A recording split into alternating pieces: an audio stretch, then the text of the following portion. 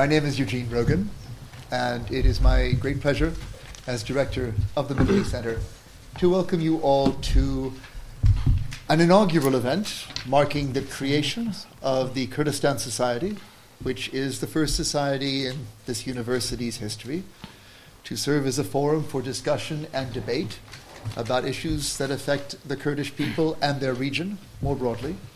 I'm enormously grateful to Ari Mamshai for having suggested tonight's event and for sharing the fruit of his networks with our community in the Middle East Center.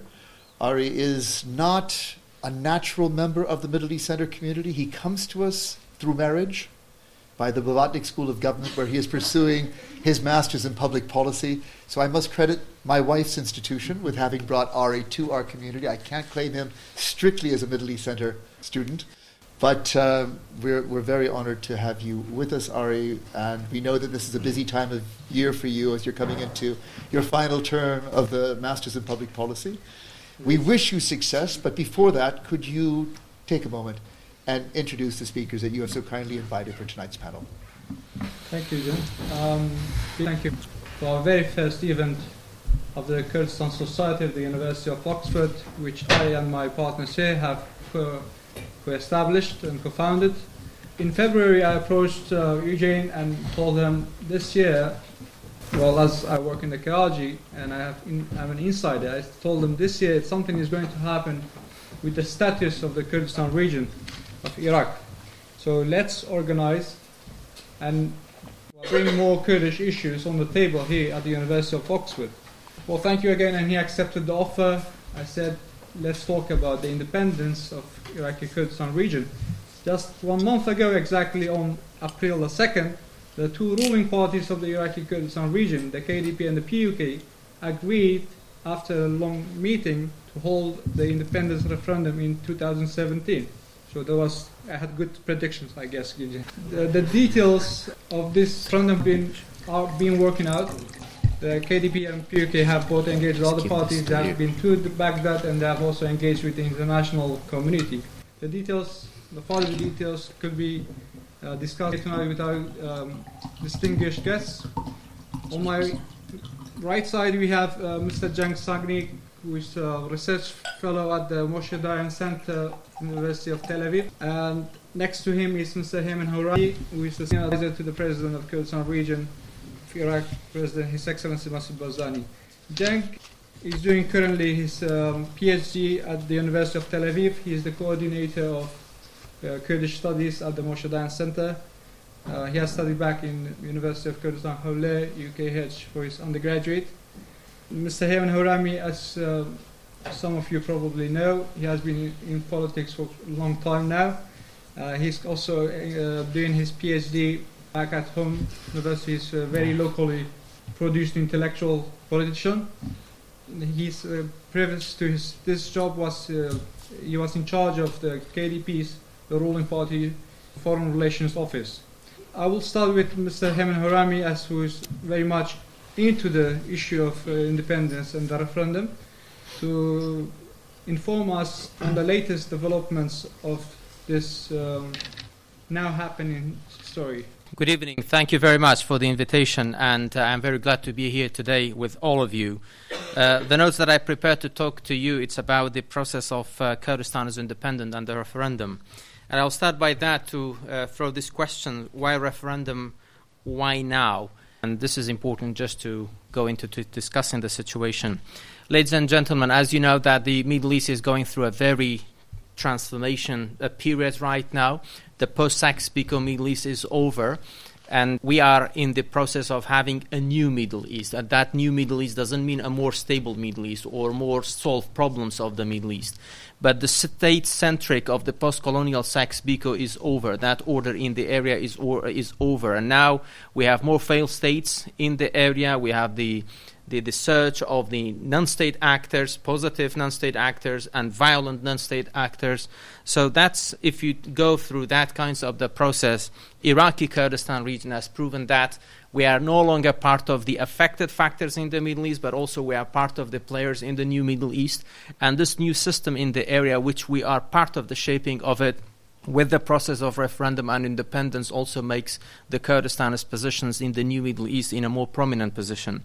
When we talk about why referendum, why independence for Kurdistan, I am not going to give you a lecture about history, but it's very important. I myself, I am from the Halabja, from the town that was chemically bombarded. So when we ask about many people, many diplomats in Erbil, they have asked me why you are doing referendum and why now, and our answer is that because we don't want our future to look like our past and present. We want our future to be different from the past and from the present time that we have. In the past, ladies and gentlemen, we as in Iraqi Kurdistan region, we have gone through two main processes. The first one from 1921 to 2003, the second one from 2003 to 2014. The first one, we have been ruled by a series of Sunni Iraqi governments, through different Sunni Iraqi governments. In post-2003, we have been in an Iraq that was supposed to be a new Iraq based on consensus, federalism, constitution, democracy, pluralism. So we had some sort of democracy without having democrats in Baghdad. We had some elections. We had some representation of the Kurds, but without power sharing in Baghdad.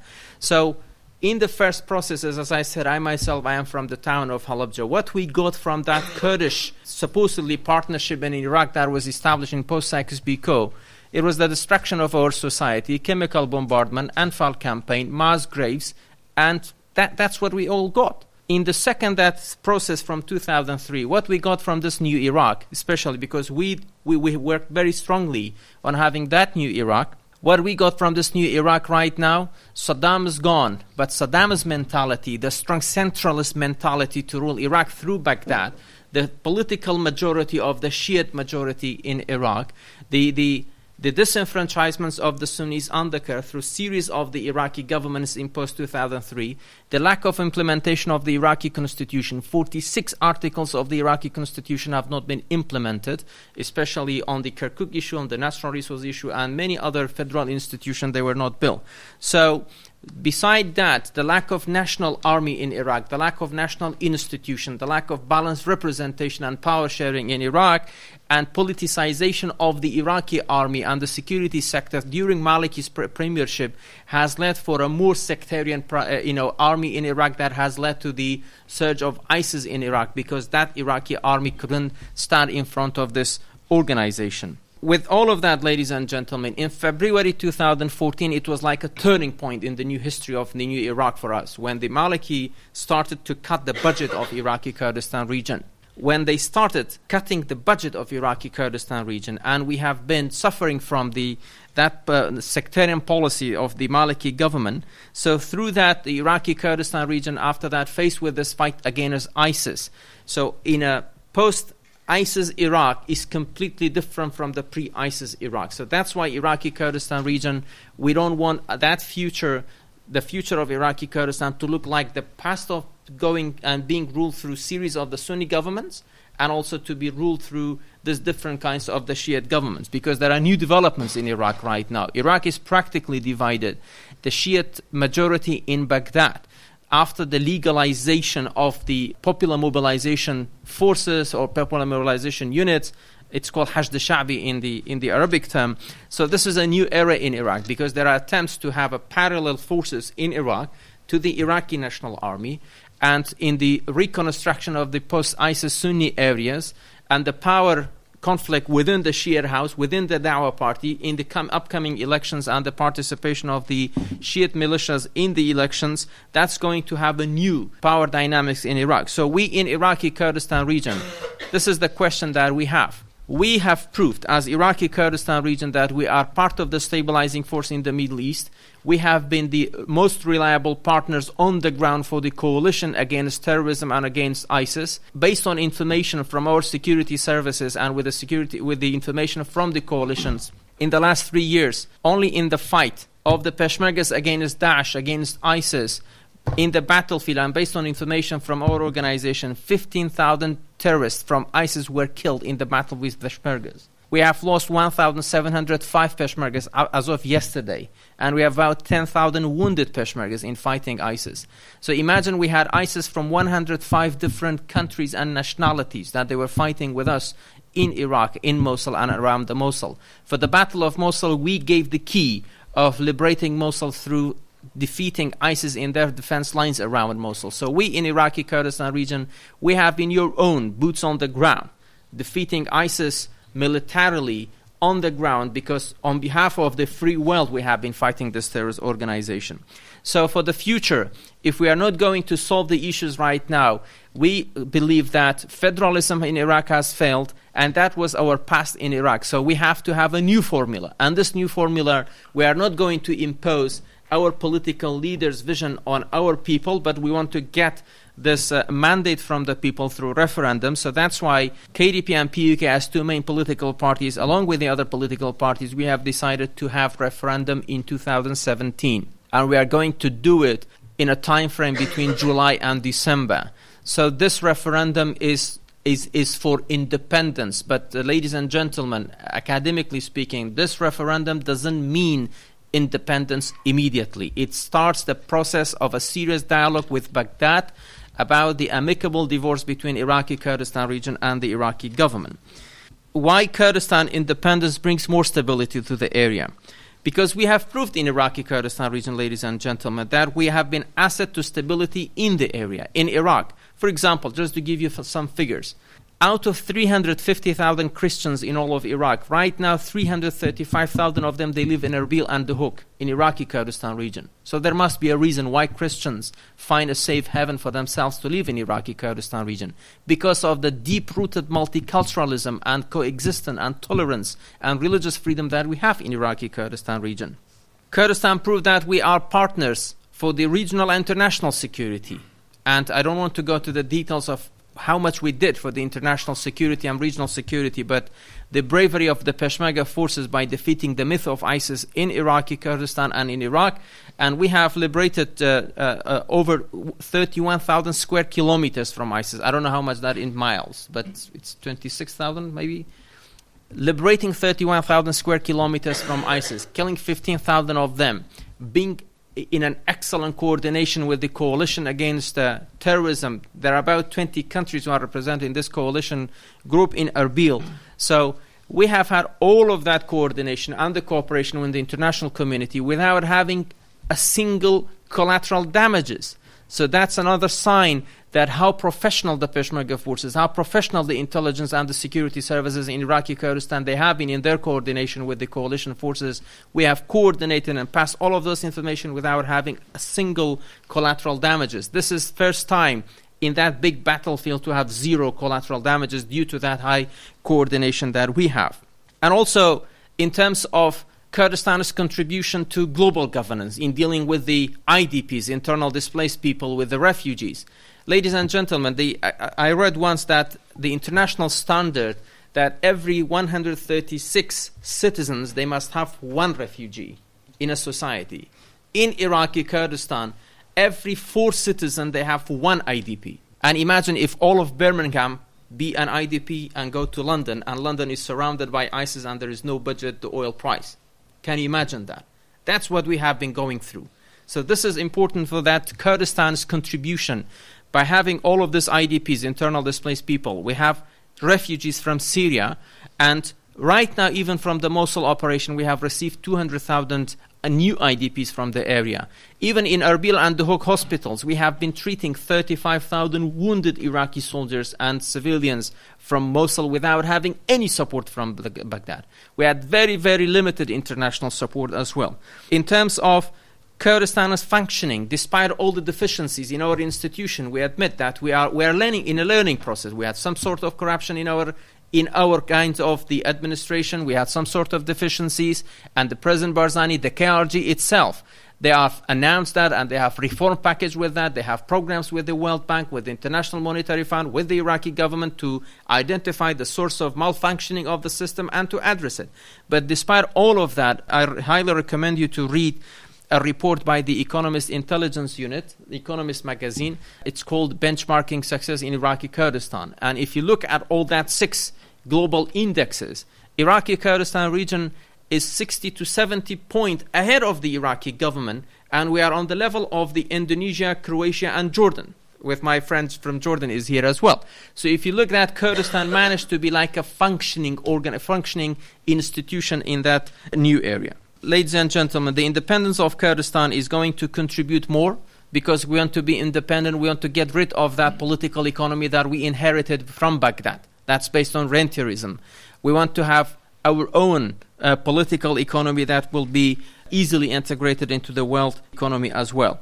So Kurdistan's independence is on horizon. The process of referendum will be in this year, as I said, and then we will start a serious negotiation on that, the terms of this amicable divorce with Baghdad. But despite all of that, we want to have like a Czechs and Slovaks model in our relationship with Baghdad based on more economic interdependency and continue on the joint defense security policy coordination that we have it on the Mosul against the fight against the ISIS and the Mosul and the fighting in the Mosul.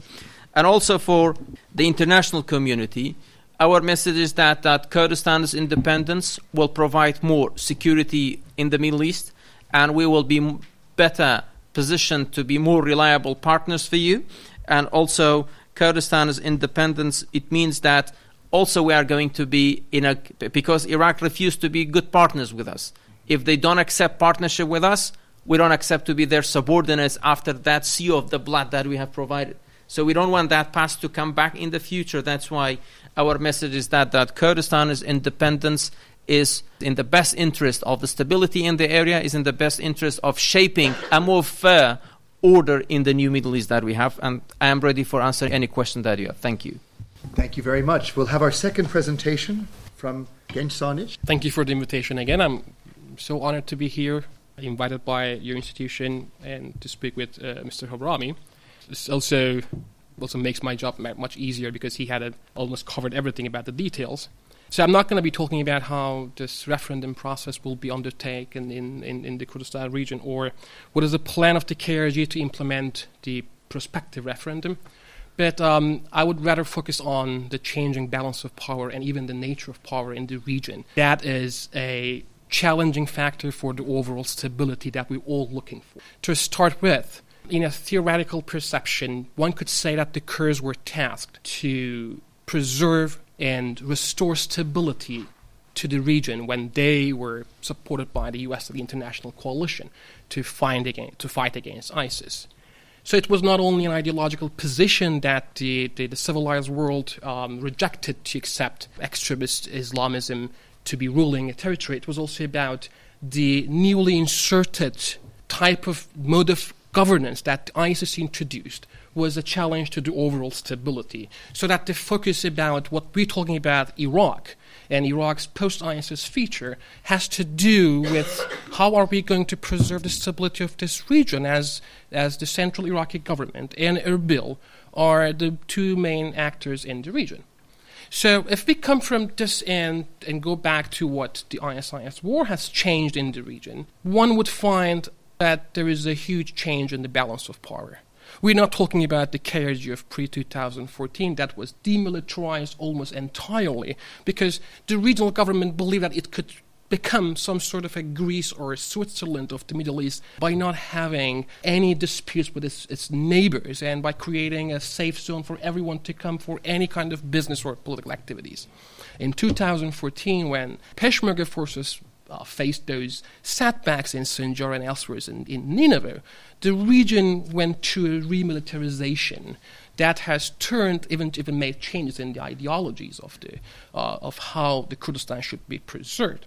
So by its remilitarization, the regional government contributed to the stability of the region by allowing the Iraqi forces to pass through KRG Peshmerga-controlled areas to reach Mosul, without which the operation would be impossible. But in the meantime, 2014 was a different year for the KRG. The same year, the regional government lost its budget share from the central Iraqi government, imposed by the former Iraqi Prime Minister Nouri al-Maliki, but implemented also by his successor, Haider al-Abadi. And nobody expects that Iraq will ever have the political capacity to share its own revenues, in quotation marks, with the hostile KRG, because the Iraqi public will not accept it anymore. And that's the reason why Haider al-Abadi is still in power and cannot do anything about KRG's budget. So it was not only a military crisis in 2014, but the KRG went through a a significant financial crisis. More interestingly, in 2014, in the course of nearly 2 months, the territories controlled by the KRG expanded by 40%. That's a huge percentage that we're talking about. The semi-autonomous region not only started to act as a sovereign entity, but because it was the only way for the U.S. and the international coalition to have any sort of relation with the KRG against ISIS, in the absence of a geographical connection with the central Iraqi government. But the KRG also expanded its territorial control, extending from Sinjar to the south of Kirkuk, with the support provided by the U.S. and the international coalition. With the air support provided for Peshmerga forces, which were seen as an actor for the restoring the stability in the region. What else? Kirkuk was incorporated in a very interesting way. I remember in Washington, D.C., the governor of Kirkuk was telling about how were the days when ISIS was approaching Kirkuk. He said he was in contact with an Iraqi general who told him that he was out in the field waiting for ISIS to approach, until he found out that the general had already fled to Baghdad and there was no military in Kirkuk to protect it. And the Kurds incorporated this big oil-rich city in 2014 again, and it's irreversible at the moment. Again in 2014, when the KRG was facing a significant financial crisis caused by the suspension of the KRG's budget share from the overall Iraqi budget, the Kurds have started their, what I call, the creative way of exporting oil in order to fund the war, in order to fund region in general. But another interesting thing happened in 2014 with the intervention by the U.S. government and the United Nations, and I'm sure Kak Heyman was involved in the process. The KRG and the central Iraqi government signed an agreement in December 2014 for the share of oil revenues. In modern history, it was the first time a central government signed an agreement with a regional government on an equal basis, supervised by international actors, for them to be able to share revenues. Since then, KRG's oil exports have been totally legal because it was treated as a client by the central Iraqi government. It was no more the region that had to follow the orders of the prime minister, but the Iraqi government itself recognized KRG as a sovereign entity to be treated as a client for the exportation of oil through the KRG-controlled areas. These are actually significant developments that we have faced in the Kurdistan region and Iraq in general. The KRG, although never confirmed by the central Iraqi government, the KRG openly says that it had a deal with the central Iraqi government to allow Iraqi forces and even some militia forces to use KRG Peshmerga-controlled regions to reach Mosul in exchange for an agreement that the KRG Peshmerga forces will remain in the formerly disputed territories that are under the KRG's control now. So what we're talking about, a huge change in the balance of power. So ISIS did not change the balance of power only on a global basis. Not only in Syria, we have seen significant changes in the Kurdistan region. That cannot go this way. I'm not going to go into tiny details, and I'm sure it will come in the questions. But the thing is, if we are concerned with stability in the region, we have two options. We either need to reverse the entirety of these changes that have been introduced in the course of 3 years to the region in order to be able to restore the status quo in the pre-ISIS era. That means we have to reverse the situation that some 70% of the formerly disputed territories should go back to the Iraqi government's control, if we're not talking about an independence Kurdistan. We have to find a way for the Iraqi Kurdistan to annul and denounce its agreement with the central Iraqi government for the share of oil revenues so that it can receive its budget from the central Iraqi government again. We have to change so many things in ideological levels, but not limited to. We have to change the mode of relations between Erbil and the rest of the world, because the rest of the world have been treating Erbil as a sovereign entity, which was the only way for them to support the KRG in the war against ISIS. So the question is, can we really change all these? Can we really reverse this? Can we really go back to pre-2014? Can we really convince the Iraqi Kurdish Peshmerga forces to withdraw from Kirkuk until now? Would any government in the KRG accept to risk its popular support by withdrawing all these regions? Can we really cancel the agreement between Erbil and Baghdad and restart oil exports supervised by SOMA, the official state-owned company of Iraq? These things seem impossible. But it doesn't stop there. The changed balance of power is preventing KRG and Iraq to have stable relations. So we are actually challenging our own stability in the region by not allowing two partners of the Western alliance to have stable relations as they have clashing interests because of the changed nature of balance of power. In my understanding, the independence referendum, be it to be followed by an immediate declaration of independence or just remain as an independence referendum, can contribute to several things to the region and the Iraqi government, but most importantly, about the relations between the two entities.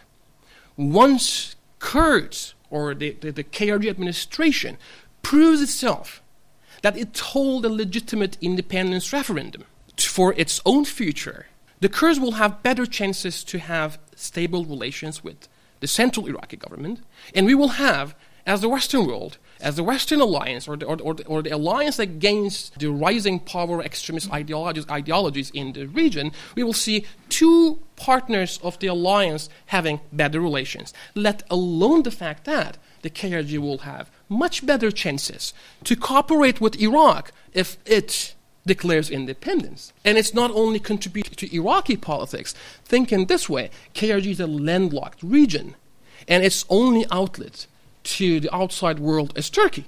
It's because KRG has no good relations with Iran or Syria, and these two countries are failed states, and we have only Iraq, which has a non-functioning government and and severe problems with the Kurdistan region.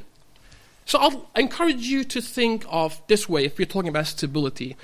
Wouldn't it be good for the entire region if the KRG has an outlet to the Western world through Iraq, not only through Turkey, by legalizing its already de facto sovereign situation in northern Iraq? The KRG could restore stable relations with the central Iraqi government and reach to the world seas through the Basra port.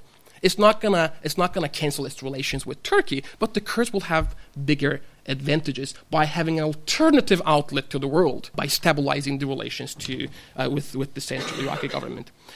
That's my understanding of the situation can be summarized in several points. First of all, the balance of power in the entirety of Iraq has changed and cannot be restored. Second, what the KRG has achieved in the past 3 years are much bigger achievements it has achieved in the past 30 years.